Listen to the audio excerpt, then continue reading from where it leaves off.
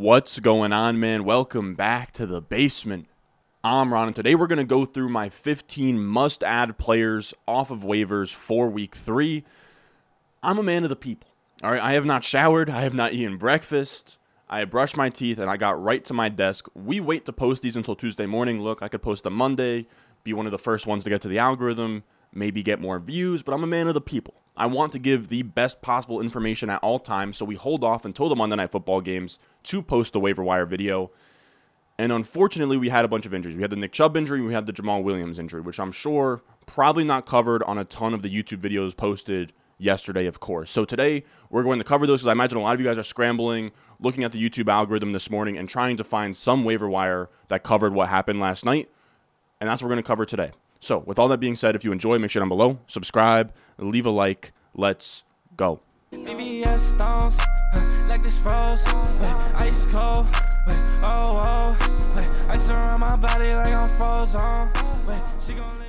the ground rules for this video is that every single one of these players are under 50% owned on ESPN. They're roughly in order, but not really. And I have them sorted by the first tier of players as priority bids, guys that I would bid 15% or more of my budget on, and then the rest are just ads, guys that I would just add for a few bucks or after waivers roll, just scoop them up. And first up here, and the injury really sucked, man. As much as you guys know that I've faded Nick Chubb and I don't love him in fantasy football, he is still one of the best players of my generation. He's been amazing. He's very fun to watch. He's also a really good dude, too. Like, you can just tell from interviews and stuff, like, he keeps to himself. He's not flashy or anything. And he had a horrific injury after having a very similar knee injury in college where it was almost like one of those Kevin Ware injuries where you almost have to look away when they happen. Happened again to the same exact knee last night. So we don't know the severity of what happened, but I think we can kind of all assume that most likely Nick Chubb won't be returning this season, which means we turn that over to fantasy. And our first priority ad is Jerome Ford here. And in Chubb's absence, Ford was an absolute monster. He had 66% of the snaps. I think it could have even been more than 66%, but he had this one like 60-plus yard run, got tackled at the 1 yard line, clearly was gassed, and then Pierre Strong, I think he had 2 snaps there, and one of them he punched it in for a touchdown. But without that, Ford would have been an absolute bell cow last night. He had 16 carries, 4 targets, 24 PPR points. Ford's the type of handcuff you unload the clip on. I would probably start around 50%, and I would probably move up or down based on my need at running back and kind of go from there with Jerome Ford. Now, by the way, if you're looking for fab advice to the exact number, that is going to be on the Patreon, patreon.com/Ron Stewart. We're in season every single Tuesday night. I drop a waiver wire article that has more players than even what are mentioned on this video. We have some bonus players, and I have them all ranked with exact fab recommendations to bid on them in your leagues. On top of that, you get my weekly rankings, my rest of season rankings, my exclusive start-sit streams on Sunday, all of that and more, patreon.com/Ron Stewart. I'll make sure I put a link in the description and in the comment section down below. Now, our next guy we'll talk about here is Zach Moss, who's still another priority ad here. He was going to be my number 1 priority ad until this morning, which, by the way, you can even see the sun coming in. Like, if you're curious, like, what the heck that is, that's just, I'm recording at 9:10 a.m. right now. But we have Zach Moss up next as our second waiver wire ad. We're going to go through around 15 today. Zach Moss was an absolute bell cow and kind of a beast here. Like, if you can't get Jerome Ford, like, Zach Moss is no consolation prize. Really, the tricky part with him is that you'll have him for week 3, you'll have him for week 4, and then Jonathan Taylor might be back. But I have seen things been thrown around there that, like, I wouldn't factor this into your Jerome Ford calculation, but, like, maybe the Browns now go try and acquire JT after this Nick Chubb thing. That's super, super out there idea, but JT is still a candidate to be moved or traded. So I don't know that Zach Moss is going to be a 98% snap guy over an entire season, but it could be longer than just 2 weeks depending on kind of what they do with Jonathan Taylor. So something to think about. Zach Moss available in over 65% of leagues here. My second best waiver wire ad. Next up, we have Matt Breida, and it feels like all the top running backs are dropping like flies. It's really sad. We have Saquon Barkley also going down. This is a blurb from 4for4. Jeff Mueller's our injury guy. 4for4 has this article that's behind the paywall, so I hope that they aren't too pressed with me sort of sharing some of these blurbs. But It's called The Training Room, and Jeff Mueller goes through them all and kind of gives you projected timeline and a nice little blurb. It's one of the more like must-read-ish type articles out there. And Saquon Barkley, projected timeline, be back week 4 to 6, so that's missing minimum 1 week, right? Yeah, week 3 he'd be missing all the way out to like week 6. So like 1 to 3 weeks is what he's saying here. His initial thoughts, the mechanism of the injury appeared to be that of a right high ankle sprain, but we have not heard more information as of me writing this. It has been confirmed that he does have an ankle injury, so it is either low ankle or a high ankle. I think since then it's been reported that it was a lateral ankle sprain instead of a high mechanism. I'm not that guy when it comes to injuries, but it seems like it's less severe than more severe, if that makes sense. So I would operate with the assumption of like 2 to 3 weeks, especially with they have a Thursday night game coming up this week against the 49ers. Of course, Saquon's not playing there, but after that, I mean, he's not live to play that next week, but probably the week after that is when it starts to get, Saquon could come back territory. Of note, the Giants play on Thursday night against the 49ers, so it seems unlikely they'll have him back next week. Hopefully he can return for week 4 or 5. So he's actually sort of thinks that week 4 or 5 is in the cards here. But at least for this week, Matt Breida is the next man up. Now, I will say he is 28 years old. He hasn't had 15-plus PPR points since 2021. I would be hesitant to unload the clip on Matt Breida the same way as a Jerome Ford or even a Zach Moss. He's not that level of handcuff where he's like this must-start when Saquon is down. 49ers are a brutal matchup.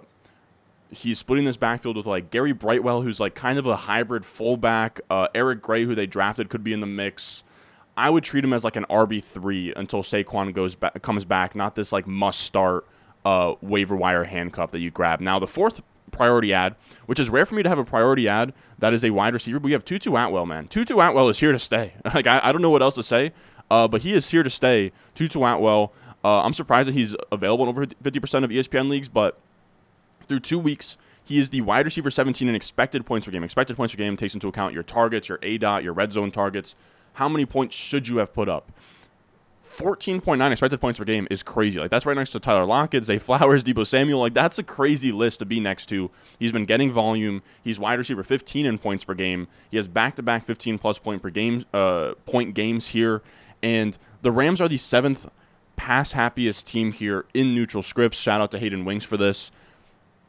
The Rams offense, I don't know what happened this year, but the Rams offense is not messing around, and you're going to want pieces here.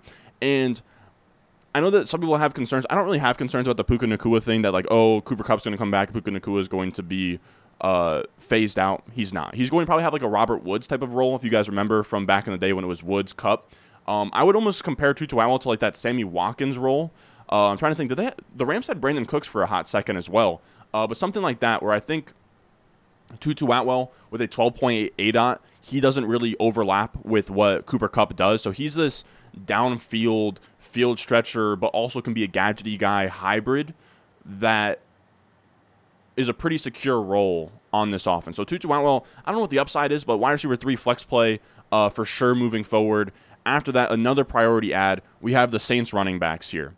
So we had Jamal Williams go down with a hamstring injury, which we've talked with Tom Christ. Shout out him. We have him on by the way, if you haven't checked it out, every Saturday I have on Tom Christ. He is a doctor of physical therapy. He really knows his stuff. We talk every Saturday about all the injuries that have happened and kind of what to expect for the Sunday to kind of figure out what to do with your lineups. And hamstring is a brutal injury to come back from just because, like, the minute you come back, it's just like the re-injury rate is so high with these hamstrings. They just nag for a while. Jamal Williams hurts his hamstring on Monday Night Football, puts his Sunday status in jeopardy here. We don't have Alvin Kamara back until week 4, so we have this like 1 week window here. So this is a really short-term buy here. But we have Tony Jones, who dominated the snaps. He had 14 opportunities, 15 PPR points. He would be an RB3 versus the Packers next week. Now, I think it's also worth mentioning, I don't have the... Okay, so I cropped out the Tony Jones usage, but Tony Jones is like the bell cow running back, 14 opportunities. He had 2 touchdowns as well. A player to stash is Tony Jones, or not Tony Jones, but Kendre Miller, where if Jamal Williams can't go, Tony Jones is likely the lead back here, but Kendre Miller also has a hamstring injury that he's working back from. If he's ready to go and ready to play for week 3, he could be in the mix, and that could be a fun stash where Kamara could come back, Jamal Williams might be gone for another week, and then Kendre Miller could kind of have that between the tackles grinders role next to Alvin Kamara. I don't know why I'm struggling to talk here. It is very early. Just bear with me, fellas. Next up, okay, so now we're going to talk through our normal ads. These are guys I wouldn't really break the bank on. I will say the first few wide receivers, you can get pretty close to that 15% plus bid if you'd like to.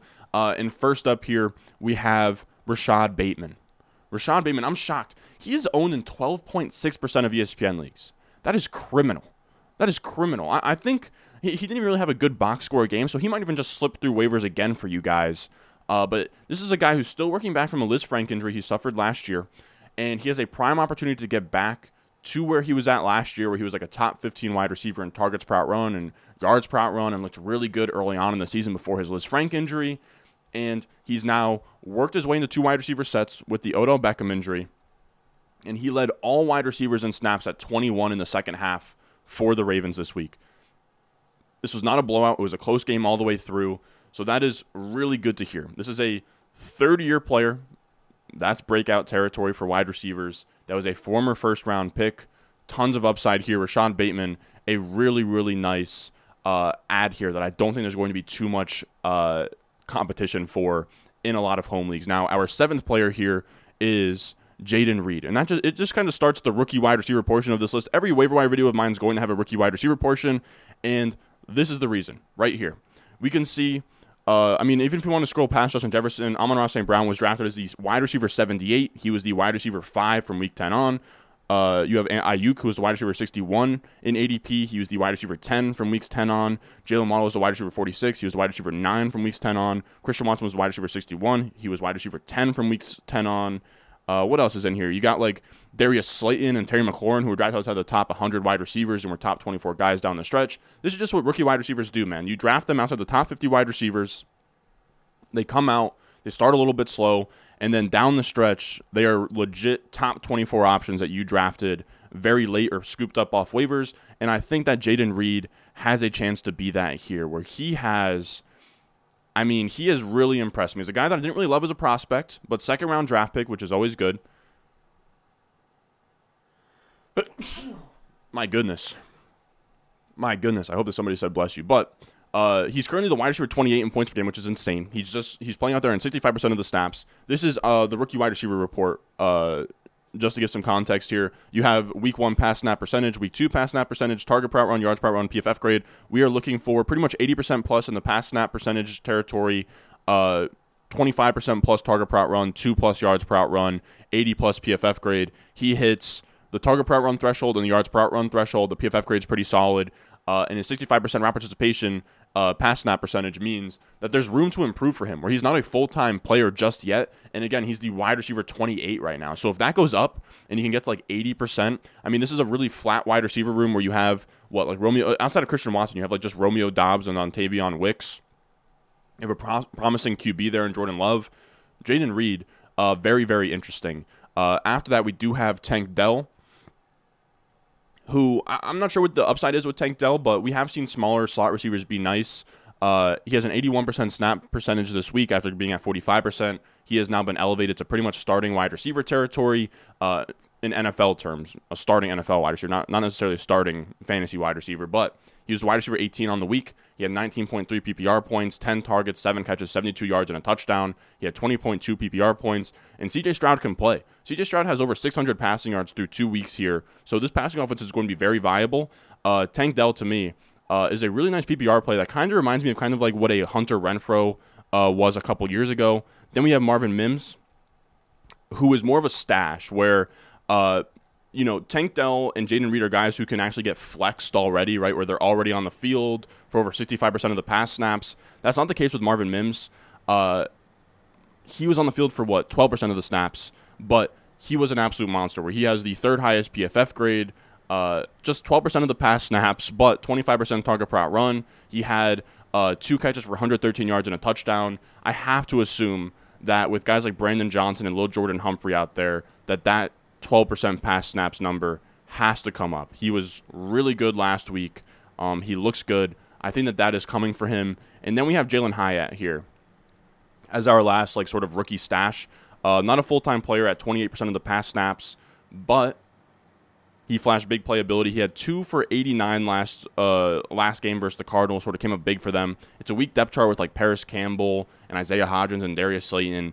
It shouldn't be all that difficult for Jalen Hyatt to kind of climb things here. I would call Marvin Mims and Jalen Hyatt more of your guys that you're stashing. That first screenshot I showed where it's like week 10 plus point per game, those are guys you're rostering for weeks 10 on, not really as instant producers at this point. Now, another ad we have is kind of an iffy one. I'm not crazy about it. Again, I wouldn't go crazy on him, but Craig Reynolds probably deserves to be rostered.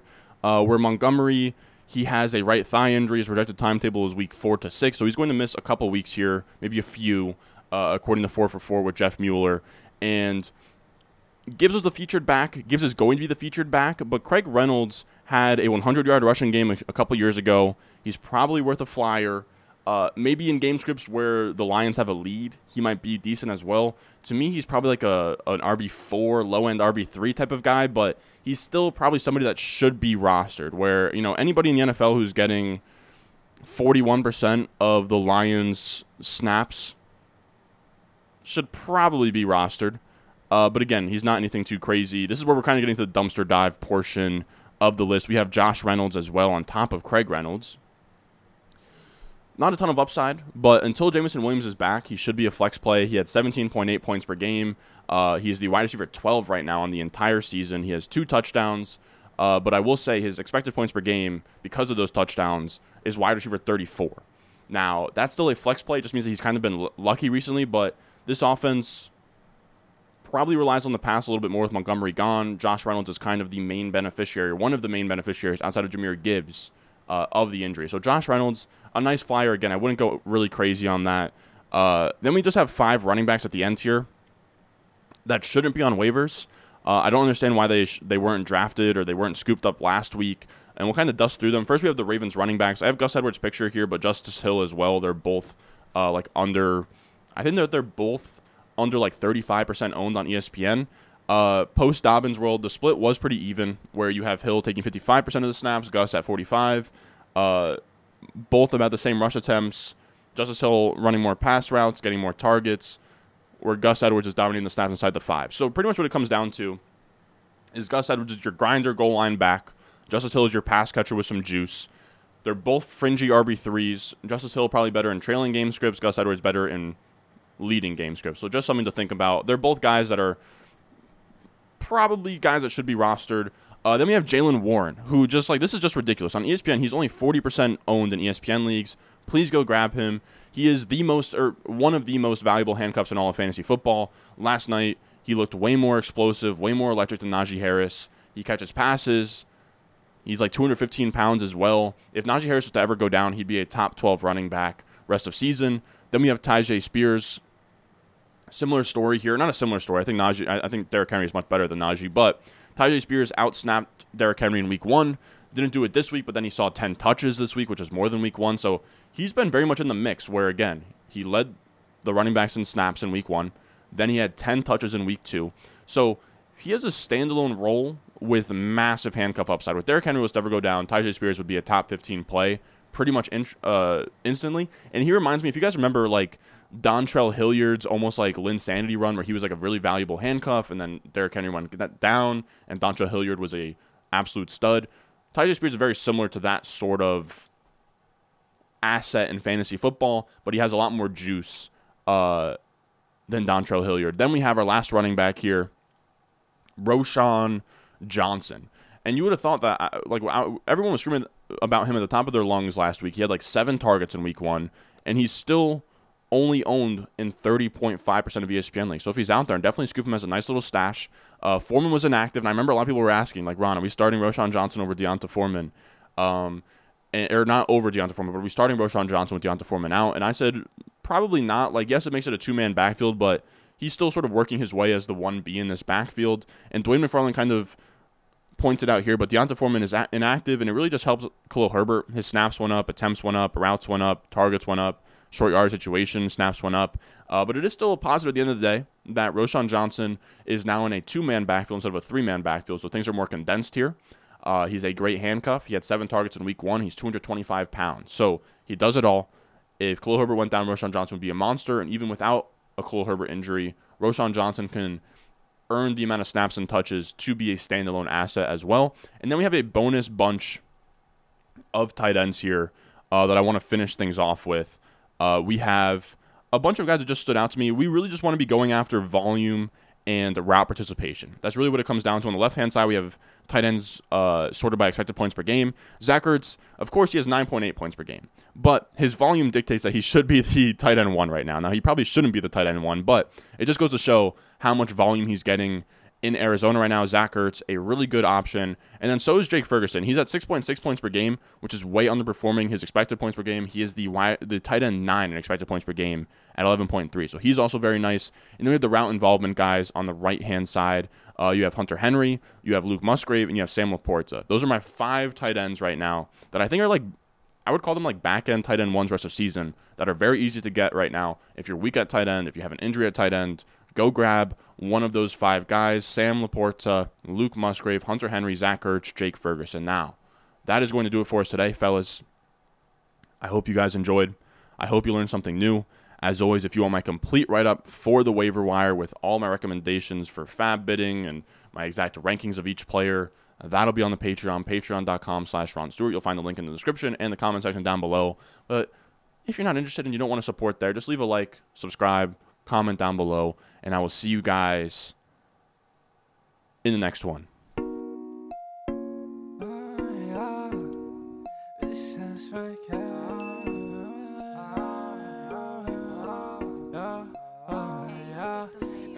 Stones, like this froze, ice cold, ice around my body like I'm